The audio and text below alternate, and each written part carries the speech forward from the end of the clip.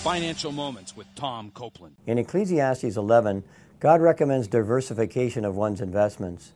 There is no perfect portfolio allocation for all Christians.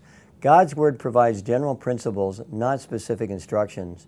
That's why there is no substitute for spending quality time in prayer, asking God for His wisdom and His specific direction in investing the money He's entrusted to you. Psalms 25:12 says, "Who then is the man or woman who fears the Lord? God will instruct him in the way chosen for him."